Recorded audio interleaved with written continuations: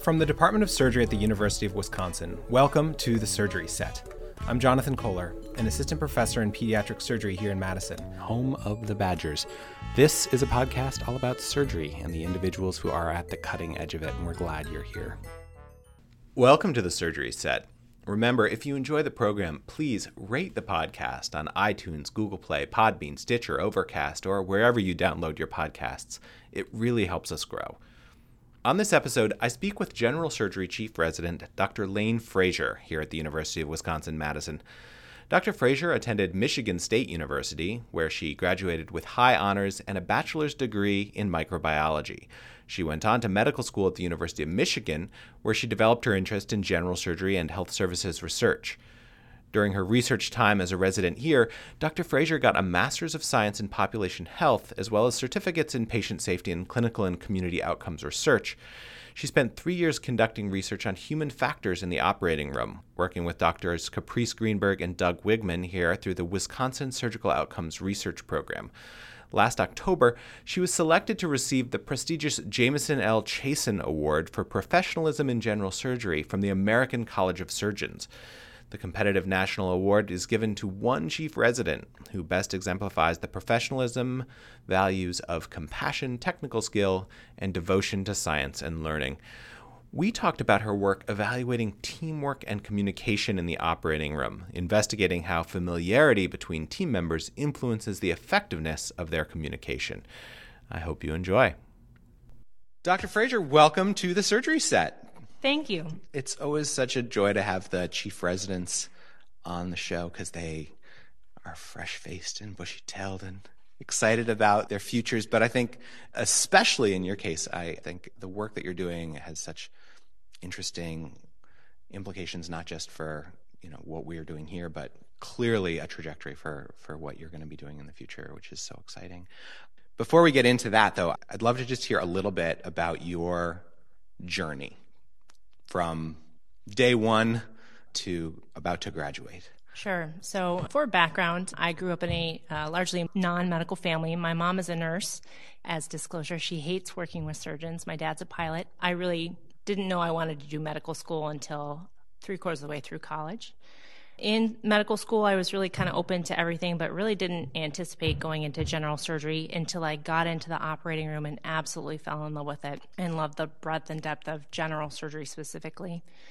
During my 4th year of medical school, I went to the American College of Surgeons Clinical Congress and happened to stumble into a talk looking at teams, communication, and the culture of safety, and I thought that was a really interesting thing. I didn't know you could study that, so that became my new goal for my research time during residency. And when I interviewed at the University of Wisconsin, Dr. Caprice Greenberg had actually just been recruited here from Boston to start the Wisconsin Surgical Outcomes Research Program, so that was a huge draw. One of the many reasons that I decided to come here. I'm really interested in looking at surgeon behaviors and how we use or don't use our teams effectively. As a medical student, I had a lot of preconceived notions about the stereotypical surgeon throwing instruments and really not tolerating any misbehavior from anyone in the operating room. Is that sort of the story you learned from your mom? Like that was how she would describe surgeons when she came home when you were a kid? Or? That was part of it. I also had, some medical school classmates who had some bad experiences. One of them, didn't know some anatomy question, and the surgeon literally, made them step into the corner of the operating room. So some of it was behaviors that I had heard about or my peers, saw firsthand. And so I came in with a lot of misconceptions about what surgeons do and how they behave.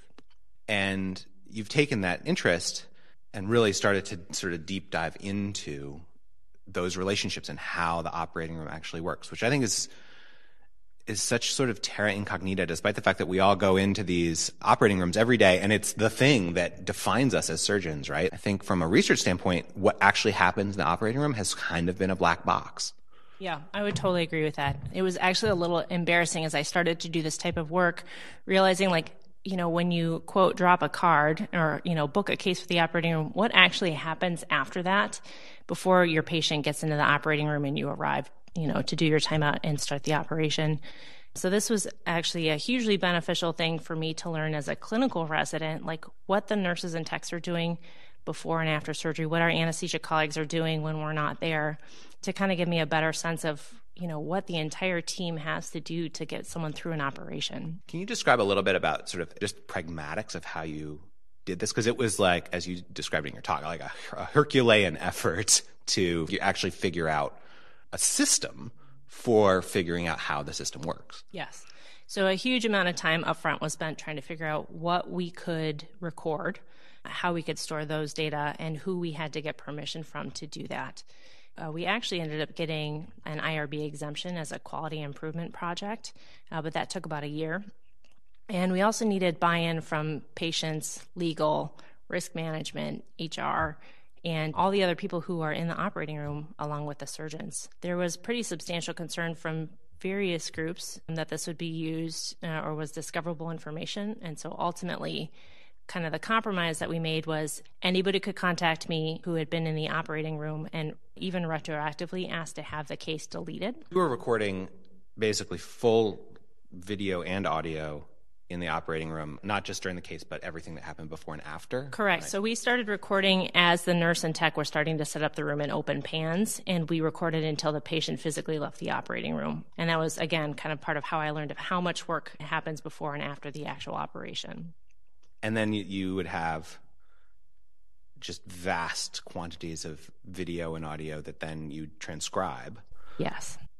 And analyze for a ton of seemingly sort of soft stuff, but data that gave you real quantitative information about how operating rooms work. Yes. So because we had to delete all of our files within 60 days, our run-through, we tried to be incredibly comprehensive about what was happening, who was in the room, who was talking to who, not just like the actual factual data, but also my impressions about what was happening, whether so-and-so was frustrated, behaviors that weren't necessarily being captured with audio data, to try and give people a good sense from the transcript of what was happening in that OR. And what were things that really stood out for you from that work? What are the takeaways? We had done focus groups up front, and people talked about managing handoffs during an operation, but also this idea that surgeon behaviors really set the tone of the operating room. And across the operations that I watched, I really saw that to be true. There's a variety of surgeons that I saw and a variety of ways in which when they entered the operating room relative to the case starting, how they interacted with other people on the team other than their resident helping them. And I was really struck by people that I knew well and seeing how they kind of interacted when I wasn't focused on doing the operation. So things that I really took away, I really do think that surgeon behaviors influence how our team thinks about us. And if we come in and are helpful and answer questions and are kind of open to questions and concerns that everyone else has, I think it really does make for an easier day and probably helps our patients do better. Not to sort of put words in your mouth, but I would imagine being like the child of a pilot too, right? You're inculcated with that culture that everyone says is sort of a good example of maybe where medicine, at least sort of picking and choosing, should be headed, with real commitment to safety as the number one thing, reduction of complex tasks to checklists and that sort of thing. But a huge amount of the culture of safety is also that interpersonal interaction and just people feeling safe to speak up and point out something that they, as another professional in the room who kind of knows what things should look like, see as being wrong. I would totally agree with that. The culture of safety really involves what we call leveling the hierarchy and making it so anyone can speak up. And there are a number of ways that we as surgeons either encourage or discourage that type of behavior implicitly and explicitly. Mm-hmm. My dad is a pilot, and he and I have some very interesting conversations about the parallels between surgery and aviation. Honestly, he is surprised and sometimes horrified by some of the things that happen or the way that we set up our systems. As is one of my other research mentors, Doug Wigman, who's a human factors engineer. When he started evaluating operating room teams, he could not believe that we had our pagers and took outside phone calls during an operation because it's so different than pilots flying a plane. The counter-argument to that I've always heard is, well, planes are like mechanical devices that are very predictable in their behaviors, and every human's different, and surgery is just a bit more unpredictable and chaotic, and that's inherent. And what are your thoughts? Yeah, I would say that the things that you just said are reasons why we can't just take tools and behaviors from aviation and transplant them directly into surgery, because patients are not airplanes and surgeons are not pilots. There's never a case where your co-pilot leaves in the middle of an operation or in the middle of a plane flight to go fly a different plane while you're in the air. And similarly, if planes were like patients, we wouldn't know when they last had maintenance. There might be some wires crossed that we've never seen on imaging before. And so there are some parallels, but it's definitely not 100% transfer. Yeah, imperfect analogy. What from your research is going to influence how you run a perfect operating room or like what is to you a perfect operating room? So I think, at least culturally. Yes. Yeah. So I think things that I took away from this are systems factors really cannot be underestimated. You can be working with a circulator that you know very well and your favorite anesthesiologist, but if, the blood bank doesn't know that you need blood and you need blood, it's going to make for a bad day. So I think one of the really illustrative things from this was how important systems issues are in terms of how we go about our day-to-day life. So I think working at an institution which kind of focuses on that and has ongoing quality improvement will be critical. In terms of personal behavior, I think that really getting to know the people that you're working with and being approachable, I think it makes you a better surgeon. I also think it makes my day more fun when I know who I'm working with. I enjoy coming to work and talking with people and being approachable. I think that leveling the hierarchy and making sure that everybody feels comfortable speaking up is just critical. Do you think that that's as simple as sort of saying at the beginning of the case, hey, I just want to formally say like anybody who has any questions or concerns should be able to speak up at any time? Or do you need to do more to sort of create that culture? I think that's part of it, but I don't think that in itself is enough. If you verbally say like anyone can speak up and then you knock down the first person who asks you a question or doesn't agree with your assessment of what's happening, people are very quickly going to learn that you don't actually mean what you're saying. And so I think you have to follow through with behaviors that support the fact that you value the work of everybody who's with you. It just reminds me of surgeons who, attending surgeons who used to say to me as a resident, call me if you need me. But don't call me. But don't call me, yeah. Right? Or need me if you call me. But right, there was never that spirit of feeling free to call. And so what I've always tried to do with the residents, even when I was like a chief resident talking to the junior residents, I was like, never worry alone, always worry. The last thing I want is like someone feeling like they can't talk to me. But at the same time, like I think about my own behaviors in the operating room, and like there definitely have been times when people have said, "Oh, I don't like, is that okay?" And I'm like, "Yeah, of course it's okay. If it wasn't okay, like I would have noticed that, right?" And to be dismissive of that, like, okay, sometimes that may be true, but you have to be open to hearing those things and then responding to them in a way that makes the people feel like, okay, well, this time I wasn't right and he did know what was going on, but next time it might not be the case, and like I should feel free to continue speaking up. And like creating that culture in surgery where there's we're working with 100 years of surgeon as autocratic dictator, definer of reality. It's a big job, but yeah, I think it's a huge shift. I think it's going to take quite some time. Yeah. But I totally agree with you. My junior residents, they'll call me when I'm their backup at night and start by apologizing for calling me. And I always say, please don't apologize. It's your job to call me and it's my job to answer the phone. And so I think it starts, when you're a junior resident, learning that it's okay to call, it's okay to ask for help. I think it's probably part of the hidden curriculum within surgery and medicine, how to behave. And I do think sometimes someone's going to bring a concern up that turns out to be unfounded and everything is okay.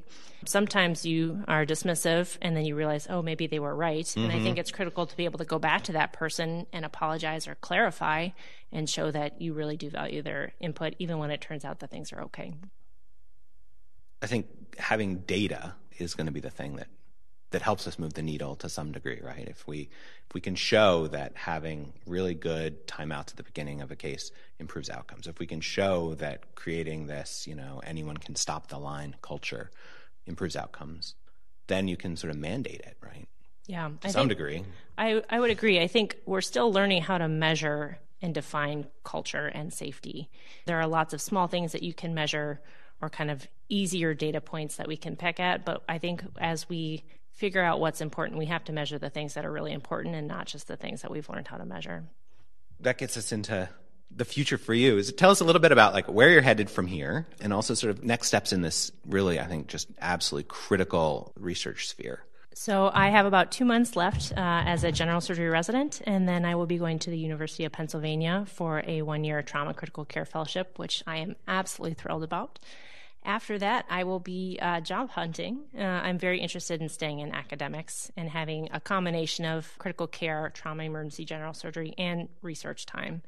I think the type of work that I did during my general surgery research was really valuable, and I'd love to continue it.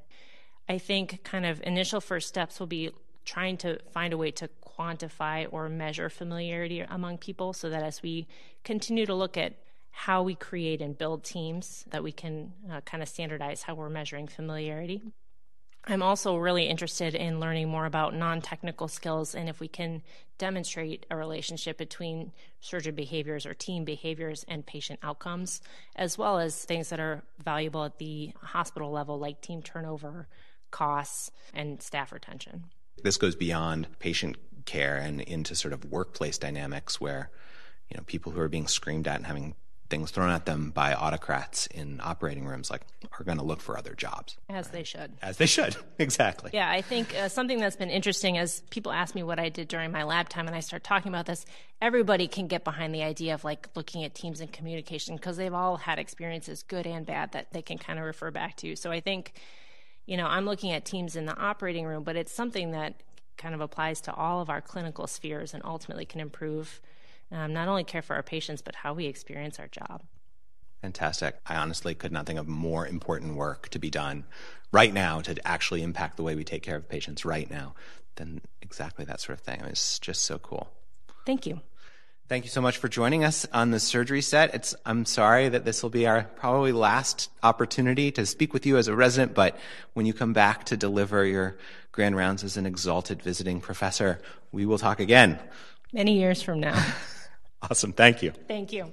Join us next time on the surgery set when I speak with Dr. Jeff Gertner. Dr. Gertner is the Johnson & Johnson Professor of Surgery and Professor of Materials Science and Engineering at Stanford University. He's a plastic surgeon with a long track record of successful entrepreneurship. We talk about how surgeons can bring their innovations to market. Tune in, and thanks for listening.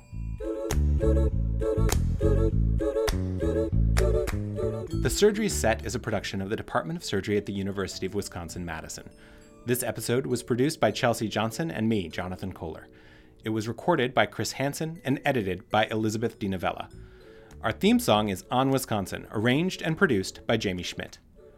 I encourage you to visit us at surgery.wisc.edu, where you can find links to grand rounds, free CME credits, and more. You can also check out the UW School of Medicine and Public Health video library for a wide range of medical education resources at videos.med.wisc.edu.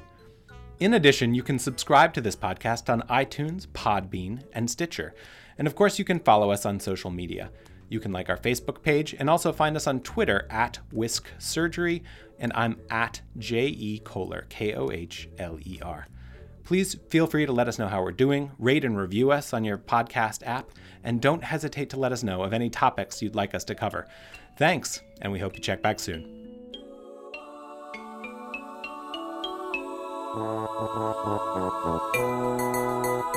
On Wisconsin.